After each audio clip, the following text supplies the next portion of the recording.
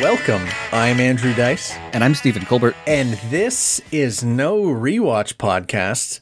Listeners will already be familiar with Stephen and I from our love of Zack Snyder's films and our breakdowns of those films through the Snyder Minute podcasts. But we come to you today with a bit of history in the making.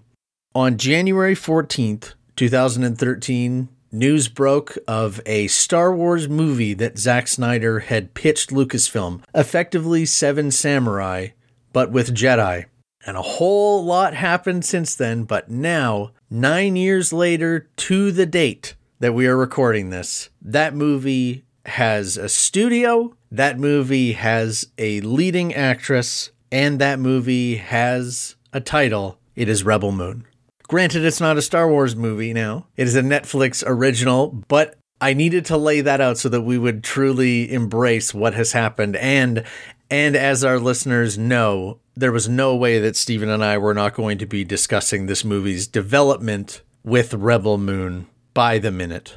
Yeah, I kind of love / am horrified at the natural association that like this movie gets announced.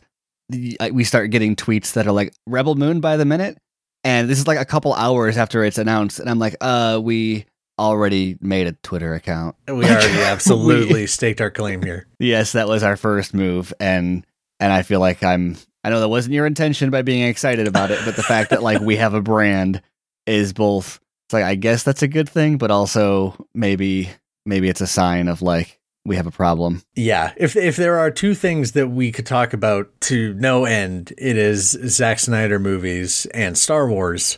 So while this is an unofficial combination, for anyone seeking clarity on this or who may somehow have found this podcast without being familiar with Stephen and my other podcasts, Batman v Superman by the Minute and Justice League by the Minute, and our other discussions on Army of the Dead, all of them at Snyder Minute, we are breaking down Batman v Superman by the minute, which is how this all began. Obviously, we realized that we needed to cover more as this was coming out. Granted, for Rebel Moon, as was the case with Justice League, we had the opportunity to discuss these movies before they come out.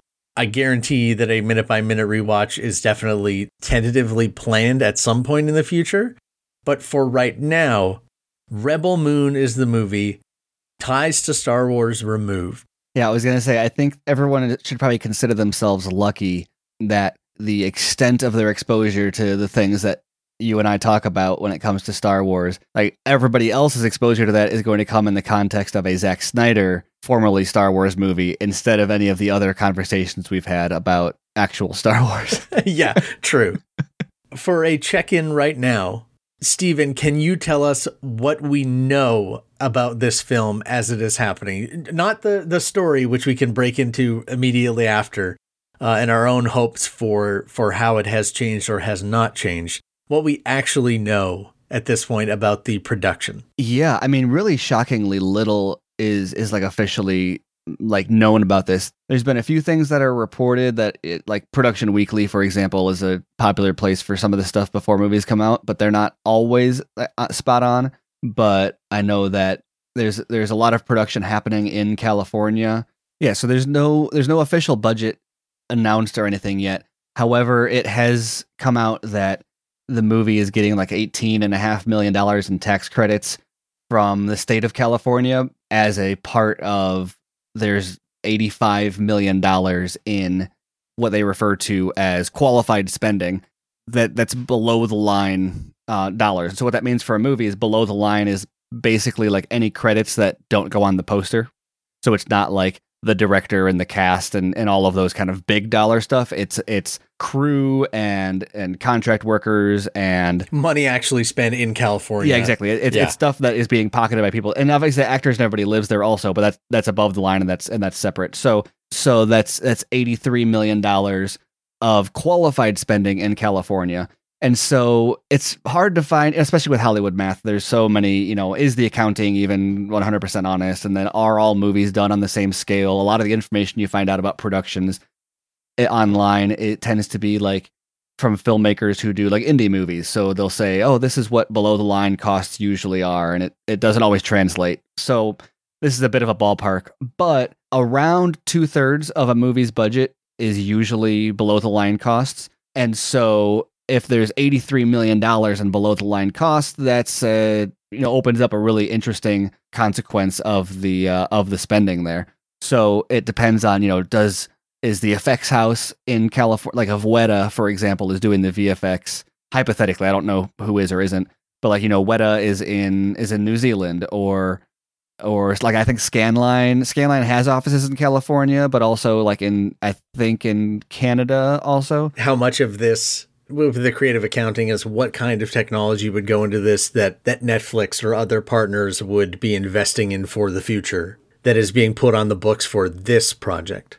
Yeah, exactly. And so I don't know exactly what it is, but there is an educated guess. Yeah, an educated guess is like somewhere in the ballpark of 120 million, like minimum on the budget, potentially being more.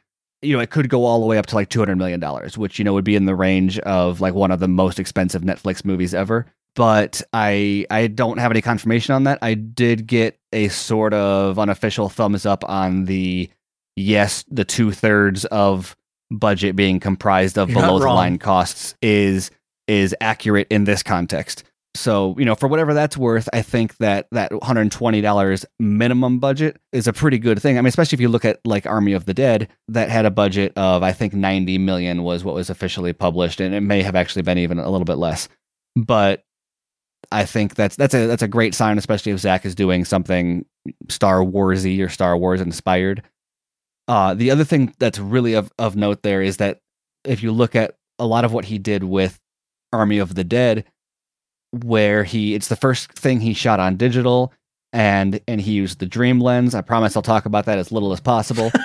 But the fact that he was the DP on that and switched to digital and used that Dream Lens was all very much of a sort of trend that he's been following. If you look at back when he made his short film Snow, Steam, Iron, the entire purpose of that movie was to find a system by which he could create something that looked cinematic with a minimal like skeleton crew and little technology and et cetera. And he's been talking more recently about like using this red Monstro digital camera and the Dream Lenses is him trying to get ready to shoot his other low budget movie. Was known as Last Photographed Forever, but now it is Horse Latitudes. And when he talks about that one, he talks about just basically him and like two crew members and like 3 or 4 cast members just going off and shooting that. And so the idea is obviously coming from like the Warner Brothers system, and now he's at Netflix. His goal is to reduce the overhead as much as possible to free himself up to do whatever he wants.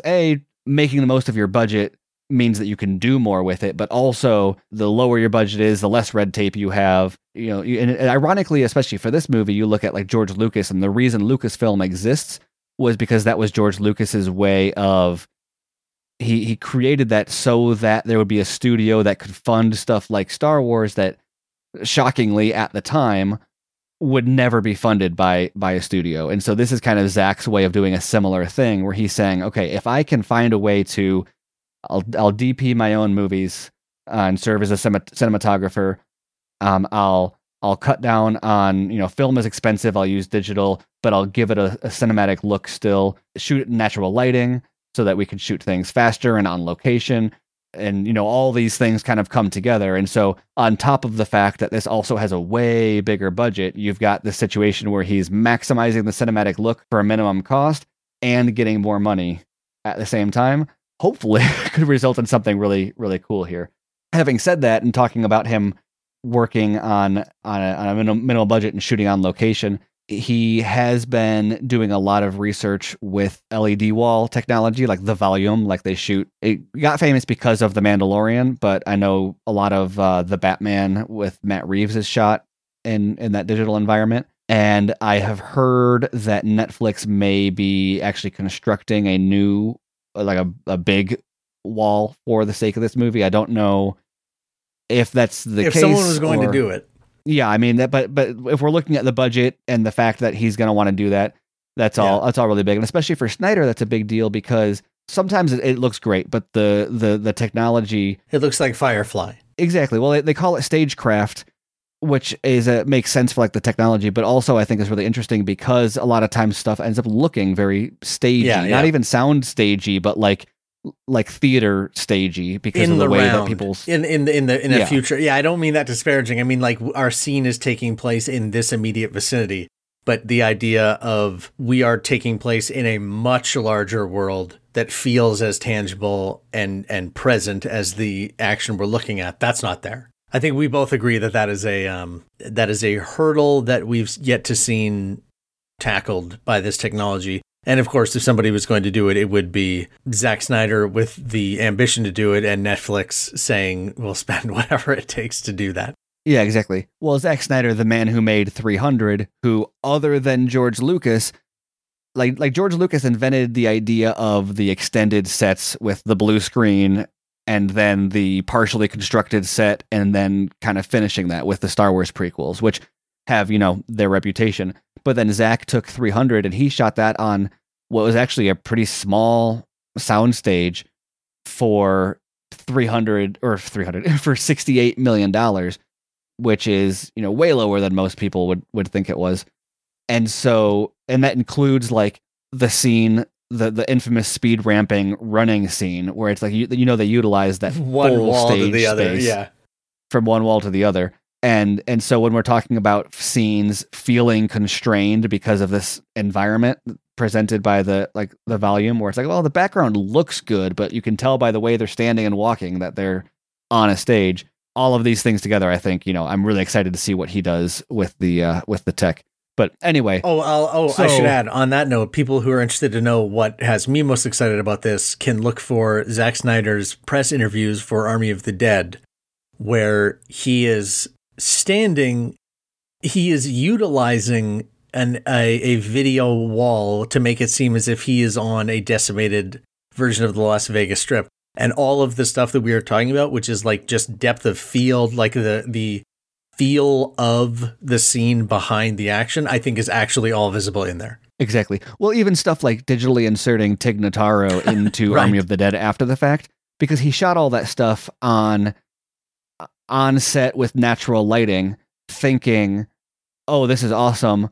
I have this look that you can't really replicate on set, and it'll give it this really, good look, which it did. But then he runs into the situation where he has to replace an actor and do it during COVID. And so now he's having to replicate the natural lighting and locations. Tig Notaro walked. Literally so Rebel on Moon a set. could run.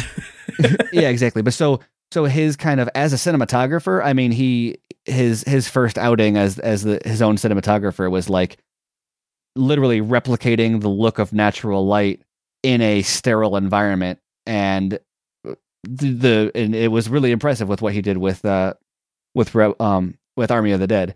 And so I think his ability to kind of, if this is shot, I think there might be some of it is being shot in Death Valley. There was a speaking of Production Weekly, said that there's going to be some filming in Death Valley. And so, if he's mixing some on-set or studio kind of volume shots with actual location shots, this world can be really big and expansive. And if you look at kind of the Star Wars inspiration, the sky's kind of the limit as far as the look goes. But really, we don't know the composer. Any of the key creative figures right now, aside from him, are not locked, even though we might suspect they are. Yeah. Well, I should say the visual effects supervisor is going to be Marcus Termina, and he did Army of the Dead with Zack, which, once again, so he was the guy, not only the one figuring out like the Tig Notaro stuff, but that meant that he had to digitally replicate the effects of the Dream Lens. And there's a lot of frequent Zack Snyder collaborators like DJ Desjardins and Brian Hirota. And I don't know, I believe DJ has said he's not going to be on it, and Brian may or may not be, but he is with Scanline, who was just purchased by Netflix. But I don't know, probably not everybody knows those names, but anyone who is like people who are like hardcore Zack Snyder fans who were like, oh, Zack Snyder and Clay Enos and Larry Fong and and like anyone that's going to name all of his regular collaborators probably knows those names. There's also like Damon Caro is another interesting one because he's been the stunt coordinator and second unit director on the majority or every single of his movies since ever. I think he even Owls of Ga'Hoole. They were filming stunt viz with dudes dressed up as eagles to play on the stunts for that. So I mean, he's been around forever, but Zack is producing Damon's directorial debut. That might take him off the table for being on this. So it also might have a little bit of a mix of Snyder crew than everyone is useful. Maybe a little bit of a mix of his classic people with, he had a few new people on Army of the Dead. So I believe Stephanie Portnoy, who is doing the costume design, and so she's been on just about everything, including most recently Rebel Moon, but she's a longtime collaborator with Snyder also. So definitely going to have some of that same crew back, but not necessarily like the whole gang is going to be here for this one. Right. And speaking of the whole gang, we've got a massive cast to break down here. So who do we have in store lined up? Yeah. So far the movie has cast Sofia Boutella. You got to start with your lead, I guess would be the way that I know that's the question, right? Is which of his collaborators are going to be coming back for this film that is, in a galaxy far, far away. That is a good opportunity to. Is it really that far away, or is it just kind of far away, or is it far away? Fair enough. It's not far away. This is a perfect segue into the story that will. I guess let's start at the beginning.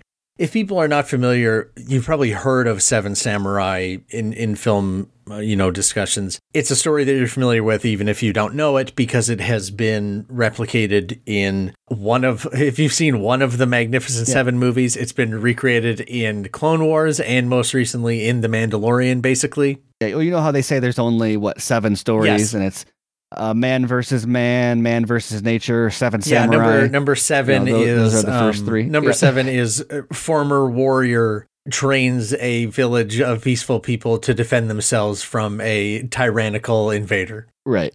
And in the process, spoilers, or likely spoilers, that is the last hurrah of the people chosen to do so, reclaiming their glory, returning to a field they promised they never would. Obviously, the pitch of, I want to make a Star Wars movie that is Seven Samurai, but Jedi Knights who have fallen or who were lost Jedi, a young woman in defense of her small planet or planetoid or moon, which is facing the onslaught of the Empire, must go and seek out these 7 figures who have almost become legends, convince them all to come back and make a heroic stand for her people. Obviously, that is bigger than Star Wars. It's a story that would have been translated into the Star Wars universe for Zack to do. Obviously, Lucasfilm decided not to. The plot synopsis, as reported by Variety, which kind of broke the official news of this, is that, like I've been saying, they described the film as a grand fantasy adventure centered around a young woman who was given the responsibility by a peaceful colony on the outskirts of the galaxy to find warriors who can fend off an impending invasion by the despotic regent Balisarius. As Zack has said, since the idea was a no-go from Lucasfilm, that did not stop him from thinking about it, and in the ensuing years decided it was a story that he wanted to tell in an original galaxy of his own creation, which led to him basically building out more and more of the fiction of this universe, which is obviously enticing and was part of the announcement that Netflix was rubbing its hands together saying, we are looking at this as the launch of a potential new world, fictional universe to set properties within that will be starting with Rebel Moon. Well, and you say it was a no-go. It was a go, and he was working on developing it with George Lucas, and then it was a no-go after they sold to Disney. Disney was like, we're not doing that. We already have plans for that in The Mandalorian. I think that's one of the interesting I think that's one of the interesting things about the whole thing is that I don't know how far they got or how closely he was working with George Lucas, and that'll be interesting to see if that comes out like during press and interviews. But it was in development. And then Disney actually pulled the plug on it. And also, I can't say too much about this, but I think that it has been teased previously that there's concept art for it, and even though the project was scrapped, there is a prominent shot from the marketing and in the actual movies in the new trilogy of Disney Star Wars that either if it wasn't lifted from concept art that Zack had for the Star Wars version of this movie, it just happens to be pretty similar in concept. So, I guess that can say that there's already some very, if you're expecting iconic Star Wars level designs, I think that, you can definitely expect that. Although I'm very curious to see how he Star Wars distinct is enough to not, yeah. Yeah, I don't really want I shouldn't say I want or don't want, but I feel like, and I also feel like Zack would be less interested in this also, but watching this movie, I doubt he wants it to feel like, oh, if this was Star Wars, that would be a lightsaber. Yeah. Or clearly the that's schmalactic schmempire. Yeah, exactly. Oh, it's a light sword. So I'm very curious to see how he makes it original without feeling like a ripoff, which kind of feels like exactly up his alley in terms of the way he approaches stuff. Now, what we do know is that Sophia Boutelle will obviously be playing the female lead of this sci-fi epic. Yeah. As the person chosen, or the person who chooses themselves. I guess we don't even know. Well, it's the hero's journey, right? So the person who it is foisted upon her and she rejects it, but then she accepts the call to action. Right? And she must seek out these figures to return home, a changed person, when all is said and done. Which, if this were to strictly adhere to the number 7, which we know Zack Snyder is fond of, that would mean there would be 7 key castings coming, at least. Well, plus the villain. Yes, plus the Regent Belisarius. Obviously, we don't want to just descend into fan casting. I think my immediate response to this was, does this mean I'm going to get Dave Bautista as a Jedi? or a Jedi or Jason similar? No, let's get into fan casting. So Dave Bautista, Jason Momoa, Richard Citrone, okay, I like right, I think I want to see Holly Hunter. Okay. I want to see Amy Adams with braids. Yeah. Crazy Plo Koon braids. Oh no, yes. I want to see Amy Adams shredded. She gets Tomb Raider level, of where everyone's going oh my God. And she's I know, isn't it crazy? And Dave Bautista's I had to get her to give me tips. Yeah. The cool thing is, from the premise, it seems like the casting could be wide open. As it typically is in a Zack Snyder film. And with Zack, I mean, everybody's got these movies. These movies are in development, and people have their list. They unroll the scroll of Ben Affleck, Patrick Wilson, Jackie Earl Haley, all the people that he's known to. Jeffrey Dean Morgan. Yeah, exactly. Yeah. And I'm not going to say don't expect any of that, because Zack has his people. At the same time, Zack pulls names out of obscurity that you've never heard of that turn out to be your new favorite. The reason that list of actors exists as your go-to Zack Snyder casting is because Zack Snyder went and found them and put them in a movie in the first place. I mean, I shouldn't say that about Jeffrey Dean Morgan, but Michael Fassbender was one of the Spartans in 300, and nobody knew who. I didn't know who he was at that point. Certainly, right? No. I mean, he wasn't known at the time. So I mean, yeah, that's what I would expect, a mix of a little bit of both. And I think a lot of people want to see Ray Fisher in this, and who knows if that'll happen or not. I'm sure if Ray were to ask Zack for a role, I'm sure he'd would get his friend in a movie. But does that mean that he's got a role tailor made for him? I don't know. I mean, even you look at Army of the Dead, and when it comes to tried and true Zack Snyder casting, really it was his stunt people that showed up on camera more. You've got Samantha Wynn, who a lot of people wanted in this, but I know she's working on a couple other projects, which good for her. But she's got a couple other projects that might take her off the table. Or Richard Citrone is he's got a ton of stunt people that have worked with him forever that could probably make the jump to named character work. So if you had to pick one Oh, jeez. Dream casting. I'm taking my Amy Adams and Holly Hunter off the table. I think those are great picks, but I have a very specific if I could get one thing. Does it have to be a previous collaborator, or would it be a new? No, absolutely not. Not that I'm necessarily looking at picking someone new. You saying Batista really hit hard especially after seeing Dune. I mean anything that he's worked on with Villeneuve, but I think maybe Momoa being back in a Snyder movie that of this kind of caliber, I think would be really cool to see.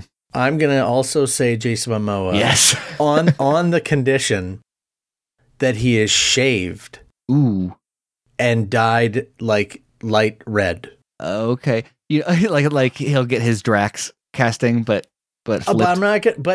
But obviously the character is going to be like, he'll be the guy that doesn't fight. So we need to get your head shaved and your face shaved, so people will be looking in your eyes. Okay, head too. I was going to say, if he doesn't have a beard, then you got to get rid of his whole head of hair. Yep. Yeah. Oh yeah, hairless Jason Momoa. Wow. And then everybody will go through the short hair Jason Momoa, and that'll be a cultural moment. Yeah.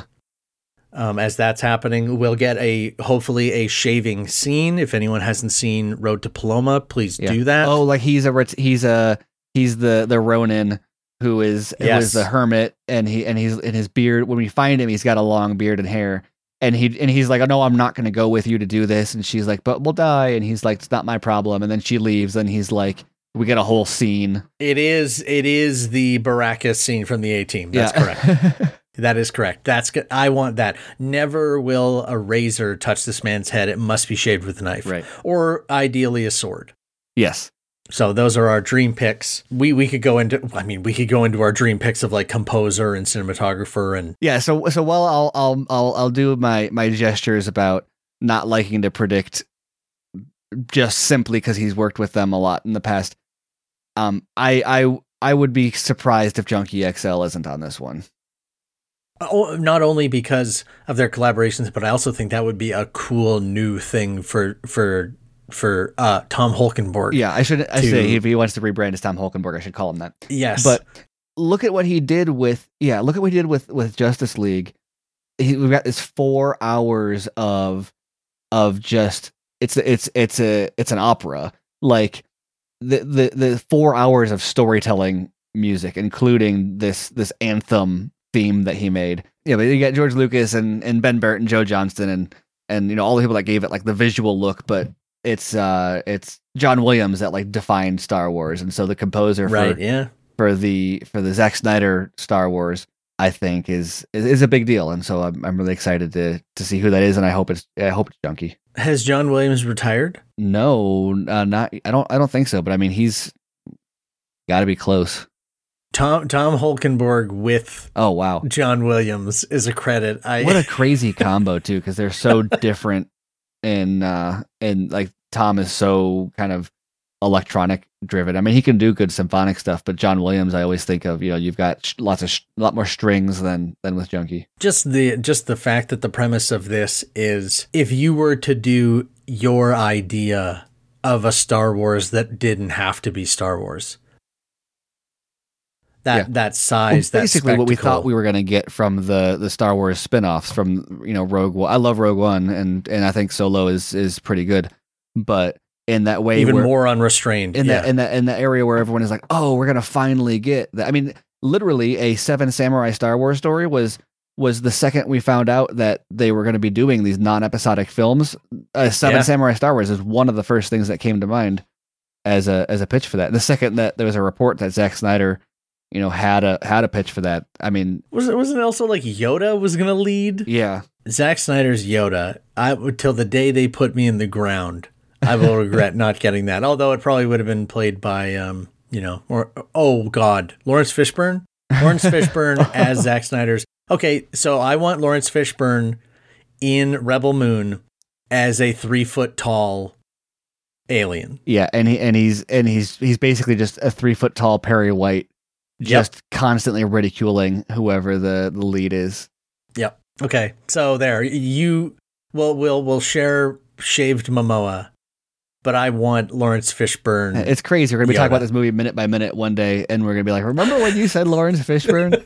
Like it's either gonna be the longest shot that you nailed, or like, wow, I'm glad they didn't do that. Like, yeah, wow. I mean, I imagine I would also be on board for like an automaton droid-like figure voiced by Harry Lennox. I should probably also get that in there because Harry Lennox is dope. Yeah. But you know what? This is a good place to say for people who have listened to the extent of this podcast, this is the kind of thing that you are in store for. Yeah. As we discuss a Zack Snyder project that is not only like massive in scope and dripping in genre, but something that we actually don't know anything about and is totally original in the sci-fi sphere. That's Zach. I was like, did you just have an audio drop? Like, I was like, I thought that you were like kicking into some sort of music, and I was like, wow, that was elaborately planned. Yeah, but I mean, if you like the switching back and forth between like an elaborate dive into examining what the numbers could imply about the budget, followed by a 3-foot tall Lawrence Fishburne Yoda, you know, I guess that's how we roll. Yep. I guess there's probably not going to be any horses in this, but whatever the... Hey, somebody clip that. We'll stand by. If you want to know more than your friends do about Rebel Moon every step of the way, this is the place to come for it. Yeah. So with that as our mission, and this episode recorded to seed the account and also give people a nice little appetizer of what we know so far. Yeah, I guess we've talked about this for so long. We should say that we're not necessarily going straight into like weekly episodes on this right away or anything. This is kind of mostly going to hold a place, but we will be giving production updates as they happen as well. But as we find them worth talking about. Yeah, this is so that you have an opportunity to subscribe, so that as we talk about it, you can follow. But not necessarily that we're going to be doing, 40-minute episodes on each individual casting. Unless we do. Unless it is Lawrence Fishburne or Jason Momoa. Right. Yes. In which case, 40 is conservative. But yeah, on that note, if please do subscribe to Rebel Moon by the Minute. You will also be able to subscribe to our other podcasts at BVS by the Minute if you haven't already, at Justice League by the Minute, JL by the Minute, or at Snyder Minute, and you can find everything we do at SnyderMinute.com. And if you want to support if you want to support the podcasts that we are making, you can do so at Patreon.com/Snyder Minute, and also get access to some fun additional content over the coming years. But with that, we can call this episode concluded. Yeah, I'm just trying to think about what we're going to do for like, we don't have any music or anything to drop, but we'll figure it out. We'll figure out our outro. That's no outro. That's no outro. Oh, aha. It's a Rebel Moon.